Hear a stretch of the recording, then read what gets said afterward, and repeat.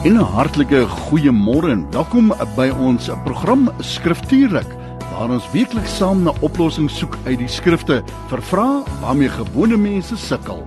Die Bybel sê in Johannes 17:17, U woord is waarheid, heilig hulle na U woord. En Psalm 119:105 sê, U woord is 'n lamp vir my voete en 'n lig vir my pad.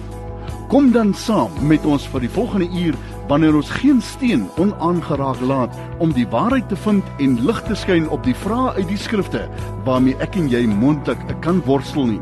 Kry dus gou jou Bybel en kom ondersoek saam met ons die skrifte. Dis mos nou skriftuurlik. Our family is just getting bigger and bigger. Welcome to 657 AM. Yeah, welcome to 657 AM. A warm-hearted good morning wherever you are on God's earth for another hour to come, and we'll have the privilege of being together. Baie dankie dat jy ingeskakel is op hierdie program, en dis vir ons altyd 'n groot voorreg om dan saam met jou in hierdie program te kan wees. Saam met my in die ateljee, the brother in Christ, Rocky Stevenson. Since I've last seen you, my brother, how are you keeping this, I almost said Monday morning, this Tuesday morning? No, very well, thank you, Wynand, and glad that it's a Tuesday morning, not a Monday.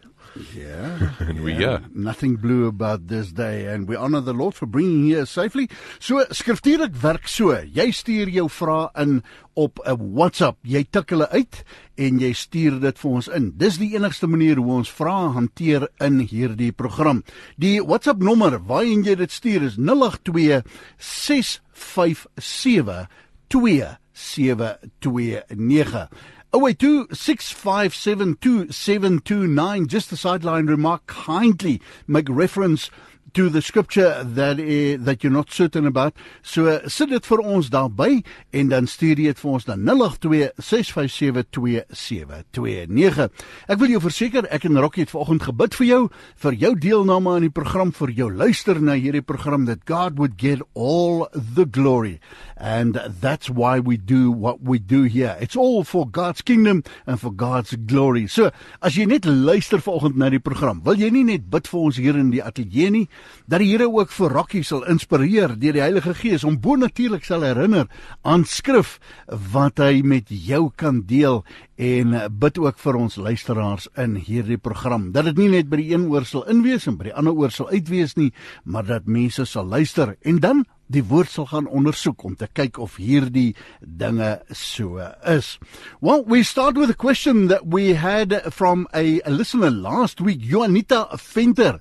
Jy het vir ons 'n vraag ingestuur, made reference to Ephesians 4 and verse 4, and you said the following, you said, I had it in a dream last night, Ephesians 4 and verse 4, and I dreamt it repeatedly. How do I understand these verses, and what does it mean in my life? Rocky, kan ons wegspring met hierdie ene? See, we don't just skip questions, and as promised, we're also busy recording programs for December, questions that you've asked and need a bit more studying, burning the midnight candle, so to speak. So, Juanita, ons het jou nie oorgeslaan nie, Ephesians 4 vers 4. Rocky, wat sê ons vir Juanita? How do we answer this question? Yeah, firstly, that's a wonderful dream, when you're dreaming of scripture and not something else. Wow. It's a joy. But, so what a wonderful thing it is to have a passage of scripture that comes to mind while sleeping. That's something to rejoice about. And again, I say rejoice, like Philippians 4 verse 4. You can rejoice that in your sleep you could even think on these things. And Psalm 1 verse 2 says that this about the blessed man, it says, but his delight is in the law of Yahweh, and on his law he meditates day and night. And so a person that's thinking about the scriptures at night, that's wonderful. You can actually think of that. That contrasts something of the wicked. If you think of Psalm 36, where it says this about the wicked, transgression declares to the ungodly within his heart, there is no dread of God before his eyes, for it flatters him in his eyes, for one to discover his iniquity and hate it. The words of his mouth are wickedness and deceit. He has ceased to consider to do good. He devises wickedness upon his bed. He sets himself on the path that is not good. He does not despise evil. And so to actually have God's word on your mind even at night is such a blessing. Wow, compared to what is on the mind of the wicked. And so that's something to rejoice about. Now, to understand this passage is on the other part of the question. And any other passage within the scriptures, you would use the same kind of a principles. One of the principles would be that there is always only one meaning to any passage. There may be multiple may be multiple implications to that meaning. In other words, there may be many different applications, but there's only one meaning, and that is what God means it to mean. And so we need to, if we're looking at a passage, find out what does God mean about this passage. Just to illustrate that, something like thou shalt not steal always means thou shalt not steal, whether it's to Wynand or to Rocky or to any other person. Even in context or out of context, it's still the same. It's always thou shalt not steal. But what is the application of that? Well, if we paid a certain wage for a certain amount of hours, are we giving the certain amount of hours that we were paid for? Are we putting the right information on our tax returns? You've got many different implications. You've got many different applications, but the meaning is always the same. And we have to let the one who authored the scriptures be the one who we give him the place of praise, where we say, you're the one that spoke this, so we ask you what you mean by this. You'll often know as a husband or wife, a husband will say, well, what did you mean by that? Or the wife will generally say, what did you mean when you said this? And you give the integrity to the one who says something, the ability to actually explain what do they mean by what they say. So the initial communicator gets that integrity to say, this is what I meant. And so when we go to a passage like this, we need to see, what does God mean by this? And we've got to let God say this. So what does Ephesians 4 verse 4 say? It says, there is one body and one Spirit, just as also you were called in one hope of our calling. What does that verse mean? Well, it means what it says, but we need a little bit more than just that section. In that specific passage, we see that there's one body. What body is he speaking about? We need the rest. You got to look at the context to see what body is he speaking about. One Spirit. What Spirit is he speaking about? Do we see that in this verse in particular, or do we look around in the rest of the book of Ephesians? And so I would be saying we need to go and see the rest of the book of Ephesians, see what the Apostle Paul was speaking about in that book. When did he write this book? He wrote it in language. What did the Greek words say? He wrote it at a specific time. What is the history of when he said this? What type of a writing is this? This is a genre of scripture which is called epistle, letters. So you'd have all of this other knowledge that feeds some of the ways that you would understand what is he talking about. And then it says, just as you were called in one hope of your calling. But can that be understood by itself, is the question. And my answer would be no. You've got to go and understand it in its context, because you can't just take a few verses out or a few words out of the broader paragraph. You need to be able to understand. We do this all the time, just in normal conversation. Yeah. You communicate via thought. And inside of your thought, you have a dominant of that thought, and you have a development of that thought. And a full thought is what we call a paragraph. So you have sentences that make up a paragraph, and that paragraph would make up a further passage. And God has done the same thing in the way in which God has confined himself to speak to us via language. That is an awesome concept. To think that God himself would actually speak in a human language in order to be understood is amazing. Because God actually wants to be understood. That's why he gave us the Bible. The problem isn't with God's ability to communicate. The problem is often with us, with the inability to listen towards what God has said. We'll go to other things like a newspaper clipping, or towards a letter that we got from our school teacher at school of our kids, and we will interpret that a normal way. But then many times people come to the Bible and they start interpreting it with all bunch of crazy type of ways of thinking through God's word. Yeah. We need to give God the integrity to let him say what he says in his word. And so a verse is in the Bible. It always has a broader context which helps us to understand that verse. That broader context fits in a broader passage. Yeah. That broader passage fits in a book. That book fits in a testament. That testament fits in the Bible. And so as we understand some of the dominant thoughts of God, and we get to the smaller pieces of his development thoughts, so it comes that we're able to then understand a specific passage as we look at a passage like this. So my answer would be that Ephesians 4 verse 4 always means what God intended it to mean. If you come with a different meaning, well, then you're wrong. Then you're wrong. And that's what the evil one would want us to do. Did God really say? And so we need to, at the base and the level of the foundation, find what did God mean by this. And how we do that, part of how we do that at least, is to look at the broader section. So let's look at Ephesians 4 from verse 1 to 7. Therefore I, the prisoner in the Lord, exhort you. Now we know from the rest of the book of Ephesians, this is Paul. He is writing from a prison cell. He's in his first Roman imprisonment. We piece this together with passages like the book of Acts. We can see where's Paul at this point. So he exhorts you. Who's he exhorting? Earlier on in Ephesians 1, he's speaking to the saints that are at Ephesus. He's speaking to Christians. So you have a context that fills in much of the information of what we even see in these verses. And he says, to walk worthy of the calling with which you have been called. There's the major command of this passage. This is actually the dominant of this whole section. This is what this passage is really about. It's about a Christian walking worthy of the calling that God has given to them. And then that's really the what. What are you to do? Walk in a manner worthy of the calling which you're called. The how is found in verse 2. With all humility and gentleness, with patience, bearing with one another in love, being diligent to keep the unity of the Spirit in the bond of peace. Well, why? Then we ask the question, why are we to do this?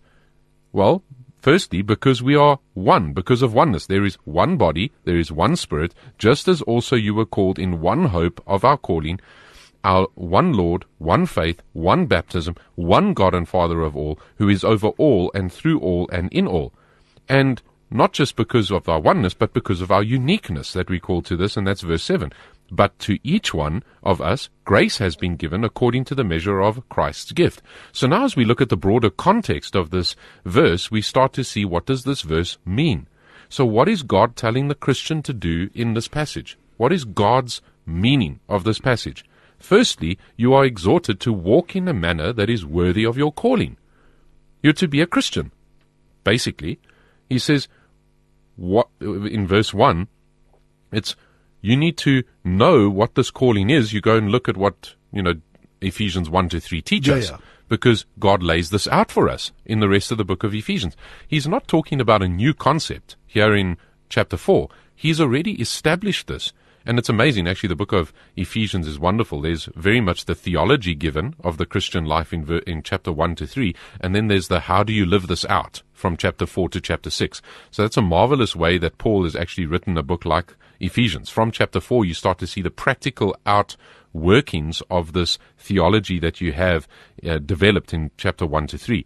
But then secondly, not just are you commanded here and exhorted to walk in a manner worthy of your calling, you're then in verse 2 to 3, you're told how you are to walk in a manner that is worthy of your calling. Paul doesn't leave us guessing how does this look. He gives us 5 ways that you are to walk worthy of the calling of God. He says, with all humility. So now you know, okay, I need to be humble if I'm going to walk this way. With all gentleness. Oh, I need to be gentle with this. Oh, with all patience. That's the third way you're to walk this way. Then you ought to be bearing with one another in love. There's the fourth way. And the fifth way, being diligent to keep the unity of the Spirit in the bond of peace. And it would seem that he then expounds a little bit on this being diligent to keep the unity of the Spirit in the bond of peace. And he's speaking about these Christians being Christian in the context of the local church, because he's speaking to these Christians at Ephesus.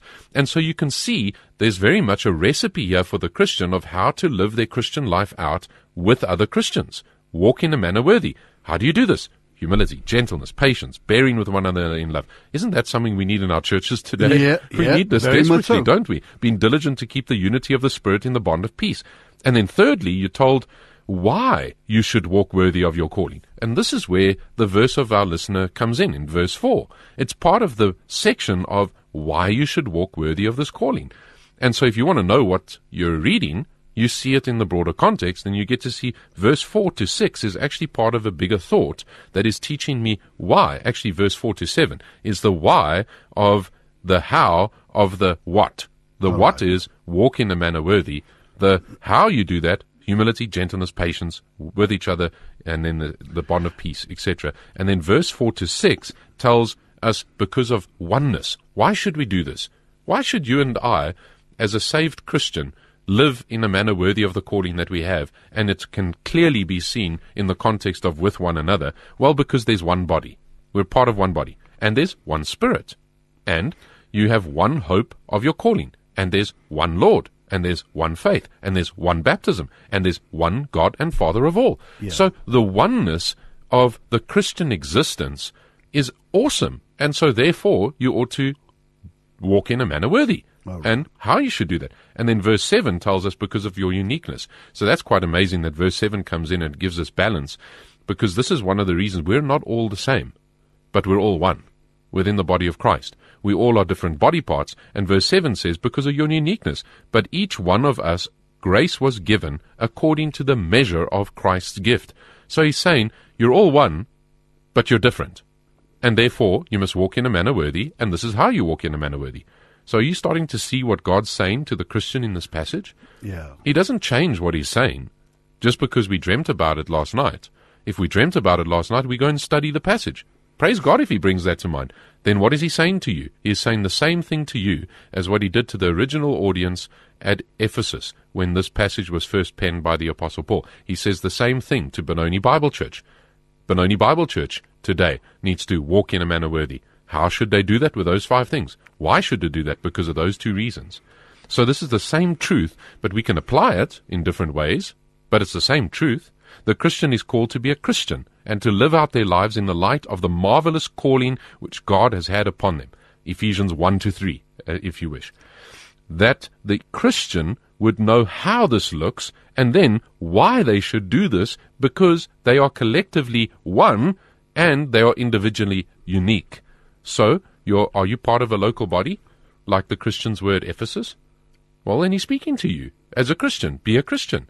Are you living out your Christianity with one another? There's the next challenge of the section there in the passage. And are you walking in a manner worthy of the marvelous calling that Christ has called you towards? Are you humble or are you proud?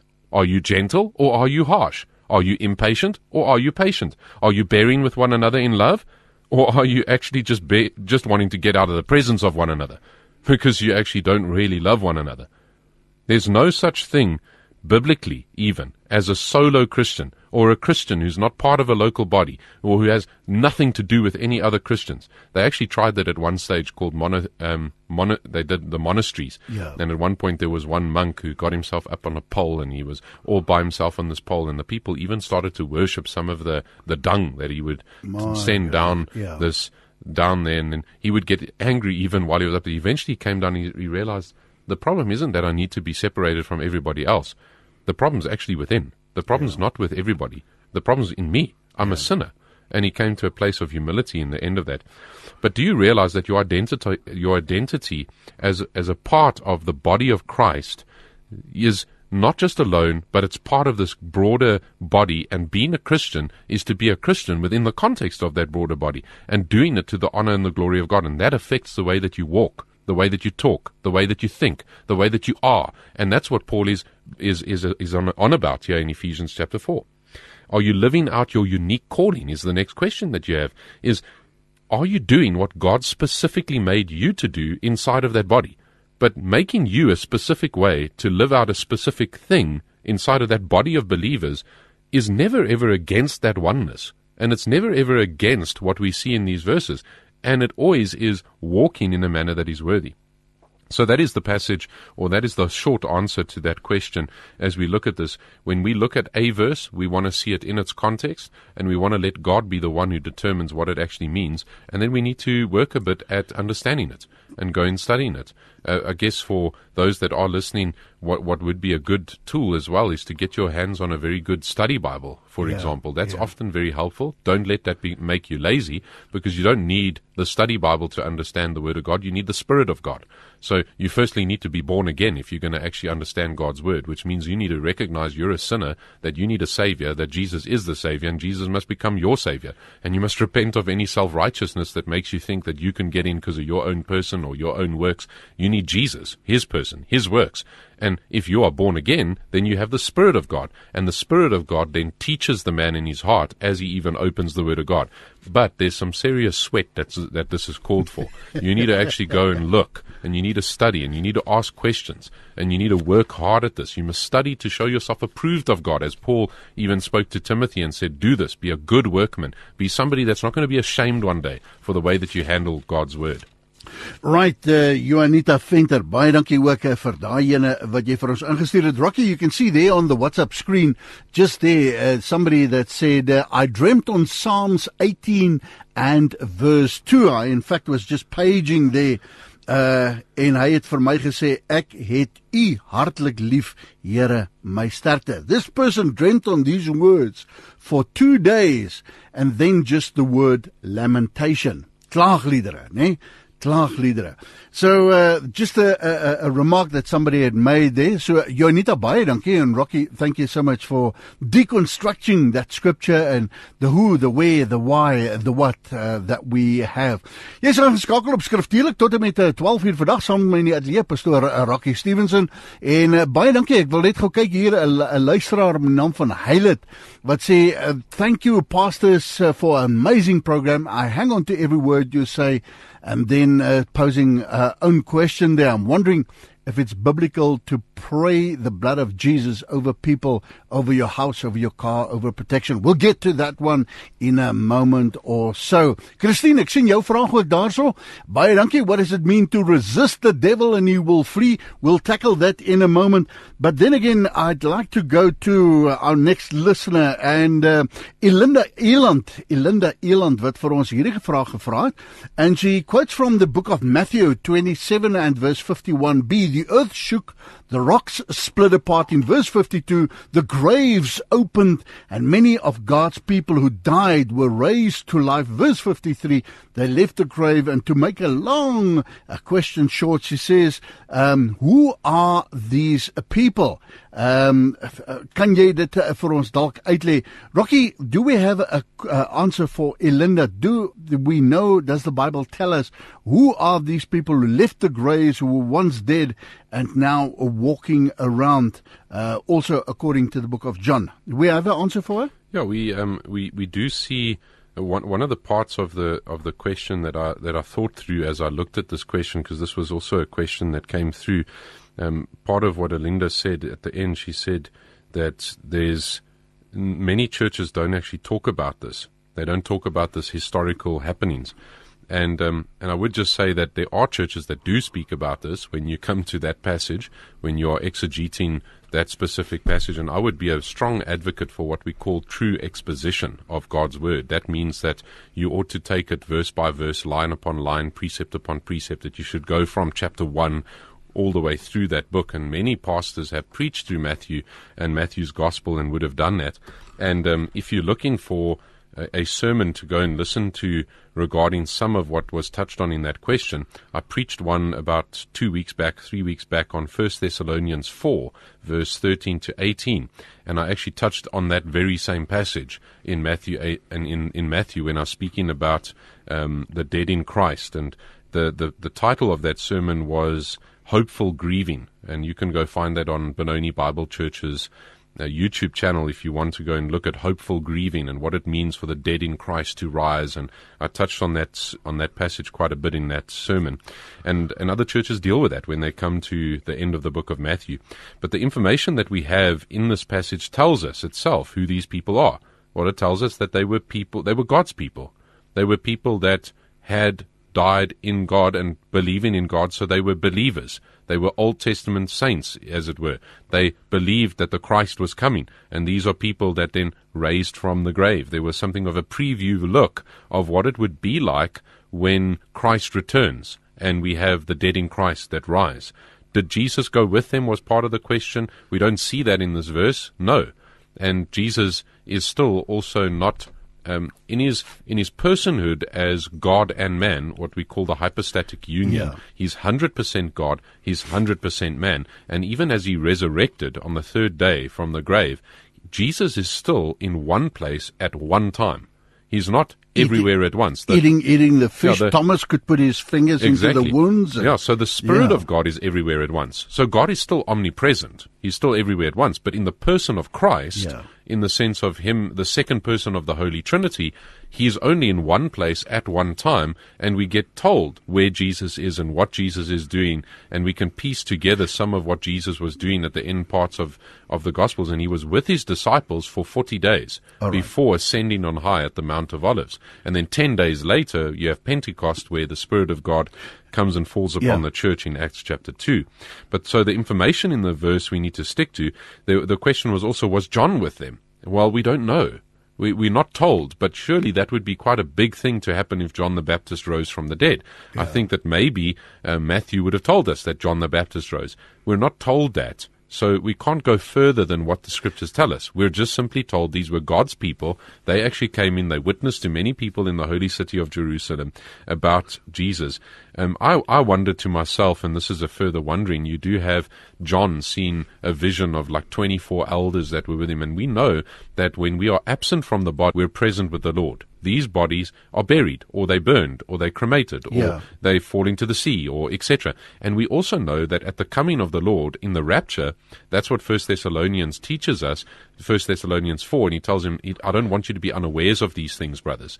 I want you to comfort one another with these things. And he goes even into the second coming, some of the tribulation period in 1 Thessalonians chapter 5, which I've been preaching on recently at Benoni Bible Church. But he says, I don't want you to be unaware of these things. You must comfort one another about these things. We will always be with Christ. And he talks about those that are the dead in Christ, which he uses the terminology of those that are asleep. The body is asleep, but those that are with him are present with the Lord, and they receive their resurrected bodies as the church is raptured. At that moment where Christ is coming and receiving his church, the dead in Christ rise. And so we see that happening at the rapture, and they precede those that now go up in the air to be with Christ in the air. And we will all those that are believing in him, all of us will be with him, like him, and with him always. So what we see at the moment is we've got those that are with him now that have departed from their bodies, but their bodies will also rise, like what we see at the end of Matthew in his gospel. So the question that I have then with regards to this story here, and do we have any, because what makes this whole event supernatural, Rocky, is the fact that the dead in Christ rose on that day. Do you think it was in a glorified body that these in a sort of a, or was it the same like Christ, that you could touch them, hug them, their loved ones now glad they back from death? And then again, we understand that after 3 days of death, I mean, there's crazy stuff happening to the body in the grave. There's no indication of how long these people were dead and what sort of bodies they were risen in. Well, this is it, because God has made man from the dust. So God can then put man back together again. And I do see these as glorified bodies like the Lord Jesus. It does seem that his body wasn't under the same kind of restraints as what his disciples were, because you'll remember that he would appear with them and there were doors that were locked, and so you could even kind of go through walls as such, or teleport, or I don't know how exactly that was working out. But I would believe that these were glorified bodies and that they actually rose physically, and that they were given bodies like our Lord Jesus.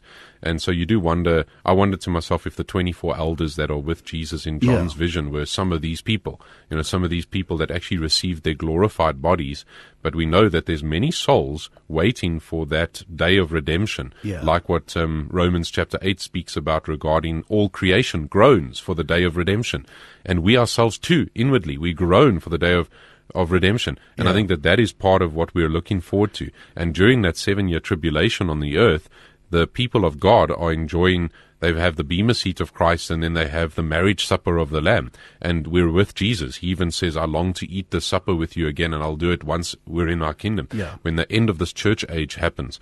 And so we do see something of a preview of that at the end of the book of Matthew. All right, so we think in a sort of a materialistic sense about this, because ultimately you would then think, do these people have to die again, or did they just disappear out of the scene after this whole thing that happened there in Jerusalem? And we can only speculate. The Bible doesn't give us any idea. Yeah, we can only go as far as what the scriptures teach us regarding this there. I do wonder as well what would happen with this. I don't believe they would die again. I think they would have likely been taken to heaven. It talks about the people seeing them, but it doesn't say that they started to dwell with them, or they started to live with them, or they went back to their family members and then took up residency again and bought some new property, etc. So it just talks about them visiting people. So there was this visitation from these people that had that were godly people that were raised, not like zombies or like, something too strange that brought terror to Jerusalem, but it is something that speaks of the kingliness of Christ. And that's where it also helps maybe on our earlier question regarding the context of Ephesians 4 verse 4. You want to look at the broader context of the book, and the book of Matthew shows Jesus as the king, as the victorious king, and you get to see who Jesus is in that way, and he's the king of the Jews, and that's why that plaque was even put above his head.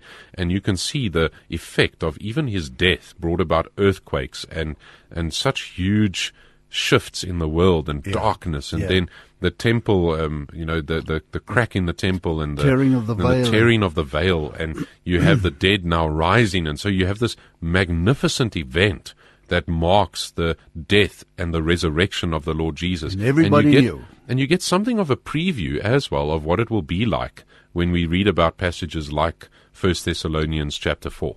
All right. Okay, the telephone number in studio, if you want to send your own WhatsApp, you can do so, 082-657-2729. Ikaza says we have to take a music break. We're going to take a quick music break, a Love Revelation, they call themselves, a song called Heaven's Anthem. And when we come back, we'll take some more of your WhatsApp questions. Baie dankie vir iedereen en elk wat deelneem aan die program. Trust that you find it as fascinating as I do, and presenting it to you this morning, and indeed a privilege for Rocky and myself to be in your company. So don't go away. We'll be back with some more scriptural right after this. Yeah, lots of things happening here in studio. Skriftuurlik is waar jy ingeskakel is, en hartlike goeiemôre, baie welkom.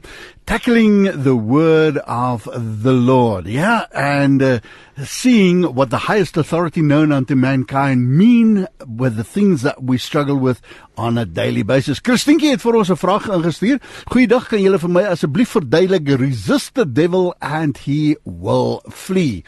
Can we start with that one that we received? Rocky, what are we to understand with that one? Resist the devil and he will flee. What does the scripture say? Yeah, this is James chapter 4, verse 7, and it is in a broader section where James is actually speaking to the people, while he's writing to the dispersion of those that were Christians that had gone around to the known world, and he's speaking about not being presumptuous with God. In that broader section he says, do you suppose it to no purpose that the scripture says ye yearns jealously over the Spirit that he makes to dwell in us? And then verse 6 he says, but he gives more grace. Therefore it says, God opposes the proud but gives grace to the humble. And then verse 7 says, submit yourself therefore to God. And right after this it says, resist the devil. So you do want to look at this in the broader context and realize that this is not something that there's not a charge here to actually go and find the devil so you can resist him. You're supposed to be somebody that just simply submits yourself before God. In that you will resist the devil and he will flee from you. So you're never told to go and, in a sense, march against the devil. You're going to be attacked by the devil as a Christian at times, or by not necessarily just the devil, maybe a demon, but a evil force as such, because he sets himself against the church of Christ. But remember this about the devil, and we have a lot of misunderstandings regarding the devil. He again himself is somebody that is a created being who is only in one place at one time at any given moment. So when we speak of the devil, we speak of somebody who is a person in a specific place. He's a fallen angel. He used to be the angel of light, but he has a network of demons that he does also use for his own evil purposes. So when we speak about the devil in this context, it is in a broader context, but he's only personally in one place at one time. But when this attack comes, you resist.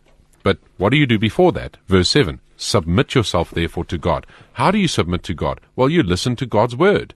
You obey God. You do what God tells you to do.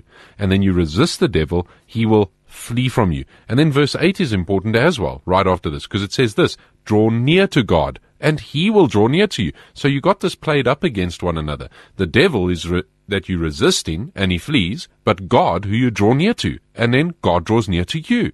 So this is the marvelous reality of a passage like this. And he continues, he says this, cleanse your hands, you sinners, and purify your hearts, you double-minded. Be wretched and mourn and weep. Let your laughter be turned into mourning, and your joy to gloom. Humble yourself before the Lord, and he will exalt you. So this is part of the closing remarks, actually, of the book of James, that James is busy giving. And James was the pastor of the first church at Jerusalem. This is the half-brother of Jesus.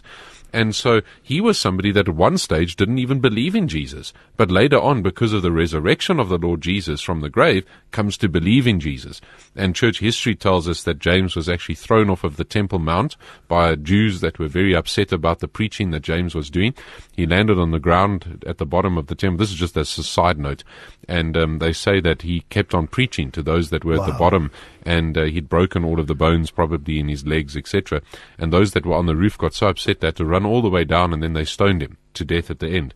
And so this is the way that James, church history tells us that James died.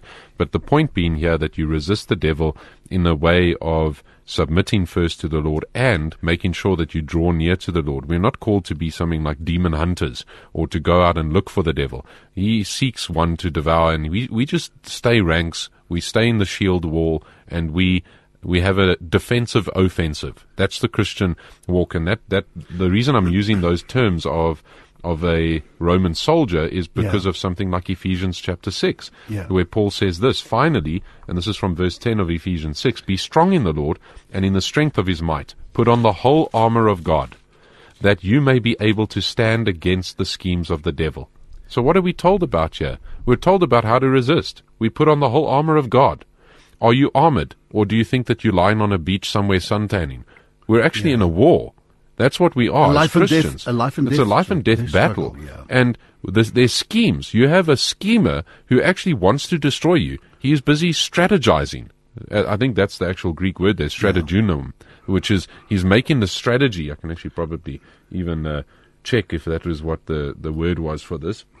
All right. Okay. Methosedia. It's not strategunum. It would have been good if it was, but it is the schemes of the devil. For we do not wrestle against flesh and blood, but against the rulers, against the authorities, against the cosmic powers over this present darkness, against the spiritual forces of evil in the heavenly places. Therefore, take up the whole armor of God, that you may be able to withstand in the evil day, and having done all, to stand firm. So this is what it means to resist the devil. It's simply standing.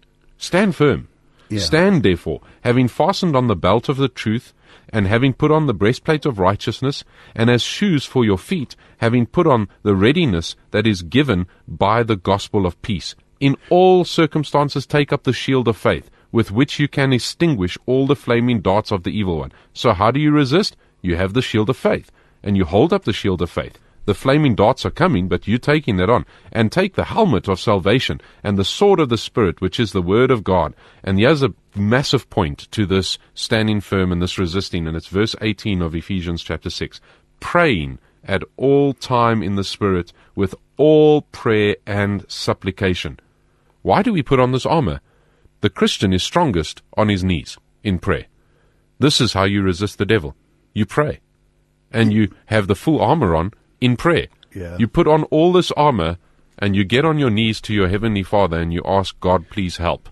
And you resist the devil. Right. You stand firm. To that end, keep alert with all perseverance, making supplication for all the saints.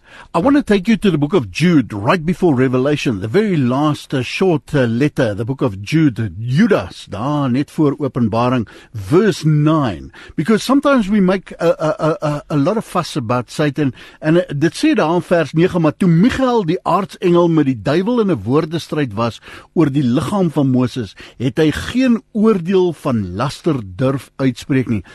Sometimes that's another way of resisting the devil. We shouldn't worry about that because we've read the last page. God had conquered him and sorted him out. But there are a lot of people that's very outspoken about the evil one, and literally, you know, when it comes to the word of God, but it's this almost a pitching of the good and the bad. You know, who's winning today? Is it God that's winning today, or is it the devil who's winning today?